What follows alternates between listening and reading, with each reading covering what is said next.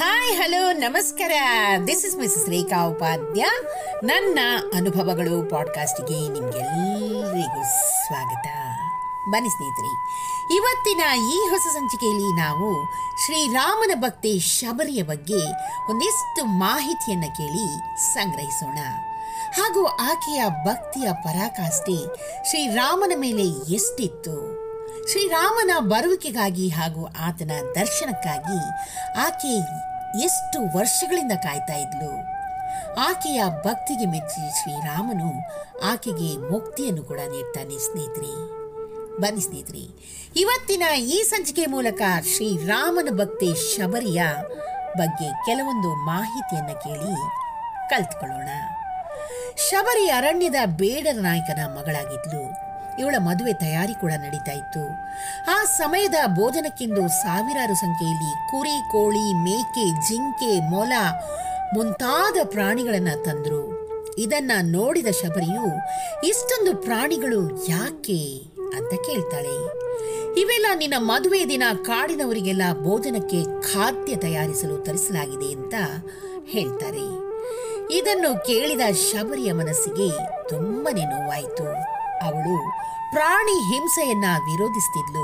ಅದರಲ್ಲಿಯೂ ಪಾಪದ ಪ್ರಾಣಿಗಳಾದ ಜಿಂಕೆ, ಮೊಲ, ಕುರಿ, ಕೋಳಿ ಇವುಗಳನ್ನೆಲ್ಲ ಕೊಂದು ಖಾದ್ಯ ತಯಾರಿಸುವುದಾದ್ರೆ ನನಗೆ ಎಂದೆಂದಿಗೂ ಮದುವೆನೇ ಬೇಡ, ನಾನು ಹಾಗೆ ಇರ್ತೀನಿ ಅಂತ ಅವಳು ಮದುವೆಯನ್ನೇ ಮಾಡಿಕೊಳ್ಳದೆ ವೈರಾಗ್ಯದಿಂದ ಅರಮನೆಯನ್ನ ಬಿಟ್ಟು ಹೊರಟೇ ಬಿಟ್ಲು.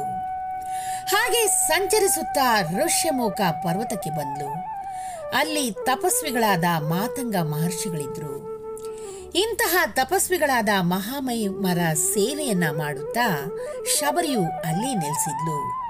ಯಾವುದೇ ಅಪೇಕ್ಷೆ ಕೂಡ ಇಲ್ಲದೆ ಸೇವೆಯನ್ನ ಮಾಡುತ್ತಾ ಸಂತೋಷದಿಂದ ಇದ್ಲು. ಮಾತಂಗ ಮಹಾಮುನಿಗಳಿಗೆ ವಯಸ್ಸಾಗಿ ನಿರ್ವಾಣ ಹೊಂದಿದ್ರು. ಪ್ರಾಣ ಹೋಗುವ ಸ್ವಲ್ಪ ಸಮಯದ ಮೊದಲು ಶಬರಿಗೆ, ನೀನು ಯಾವ ಒಂದು ಫಲಾಪೇಕ್ಷೆ ಇಲ್ಲದೆ ನನ್ನ ಸೇವೆಯನ್ನ ಮಾಡಿದ್ದೀಯಾ? ಶ್ರೀಮನ್ನಾರಾಯಣನು ರಾಮನಾಗಿ ಅವತರಿಸಿ ಈ ಪರ್ವತಕ್ಕೆ ಬರ್ತಾನೆ. ಆಗ ನಿನಗೆ ಖಂಡಿತ ದರ್ಶನವನ್ನು ನೀಡ್ತಾನೆ. ಅಲ್ಲಿಯವರೆಗೂ ನೀನು ಶ್ರೀರಾಮ ನಾಮ ಸ್ಮರಣೆಯನ್ನು ಮಾಡುತ್ತಾ ಇಲ್ಲೇ ಕಾಯ್ತಾ ಇರು ಅಂತ ಹೇಳಿದ್ರು. ಅದಾಗಲೇ ಶಬರಿಗೆ ವಯಸ್ಸಾಗಿ ಮುದುಕಿಯಾಗಿದ್ದಳು. ಮಾತಂಗ ಮುನಿಯ ಮಾತಿನಂತೆ ಶಬರಿಯು ರಾಮನ ಬರುವಿಕೆಗಾಗಿ ಕಾಯ್ತಾ ಕುಳಿತಿದ್ಲು.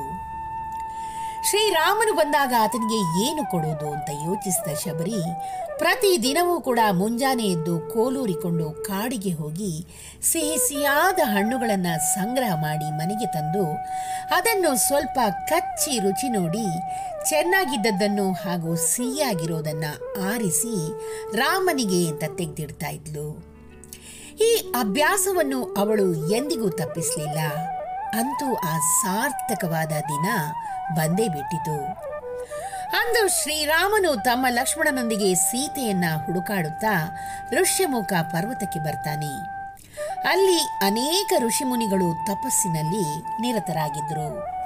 ಅವರೆಲ್ಲ ರಾಮನ ಬರುವಿಕೆಗಾಗಿ ಕಾಯ್ತಾ ಕುಳಿತಿದ್ರು. ಆದರೆ ರಾಮನು ಲಕ್ಷ್ಮಣನೊಡನೆ ಶಬರಿಯ ಬಡ ಗುಡಿಸಲಿಗೆ ಬರ್ತಾನೆ. ರಾಮನನ್ನು ನೋಡಿ ಆನಂದ ಬಾಷ್ಪವನ್ನು ಸುರಿಸುತ್ತಾ, ರಾಮ, ನಿನಗಾಗಿ ಕಾಯ್ತಾ ಇದ್ದೆ.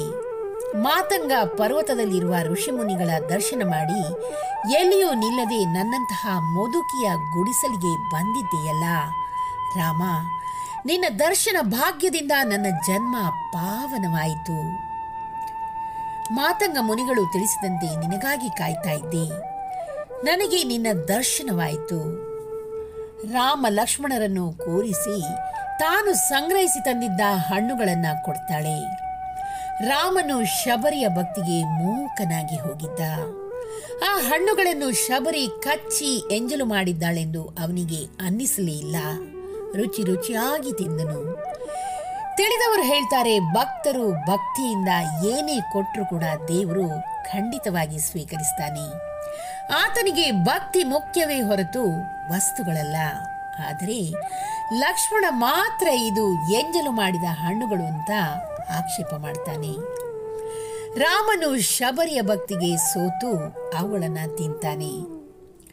ರಾಮನು ಈ ಕಾಡಿನ ಮಾರ್ಗವಾಗಿ ಬಂದ ಕಾರಣವೇನು ಅಂತ ಶಬರಿ ವಿಚಾರಿಸ್ತಾಳೆ. ತನ್ನ ಪತ್ನಿ ಸೀತೆಯನ್ನು ರಾವಣ ಕದ್ದೊಯ್ದ ಸಂಗತಿಯನ್ನು ತಿಳಿಸಿ ಸೀತೆಯನ್ನು ಹುಡುಕಾಡ್ತಿರುವ ವಿಚಾರವನ್ನು ರಾಮನು ತಿಳಿಸ್ತಾನೆ.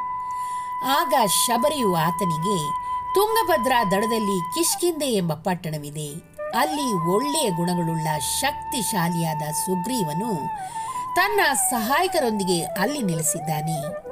ಸೀತಾ ಮಾತೆಯನ್ನು ಹುಡುಕಲು ನಿನಗೆ ಅವನಿಂದ ಖಂಡಿತ ಸಹಾಯ ಆಗುತ್ತದೆ. ನೀನು ಸೀತೆಯನ್ನು ಮರಳಿ ಪಡೆದು ಅಯೋಧ್ಯೆಯ ಚಕ್ರವರ್ತಿ ಆಗ್ತೀಯಾ ಅಂತ ಹೇಳುತ್ತಾ ಶ್ರೀರಾಮನ ಪಾದದ ಮೇಲೆ ಕುಸಿದು ಬೀಳ್ತಾಳೆ.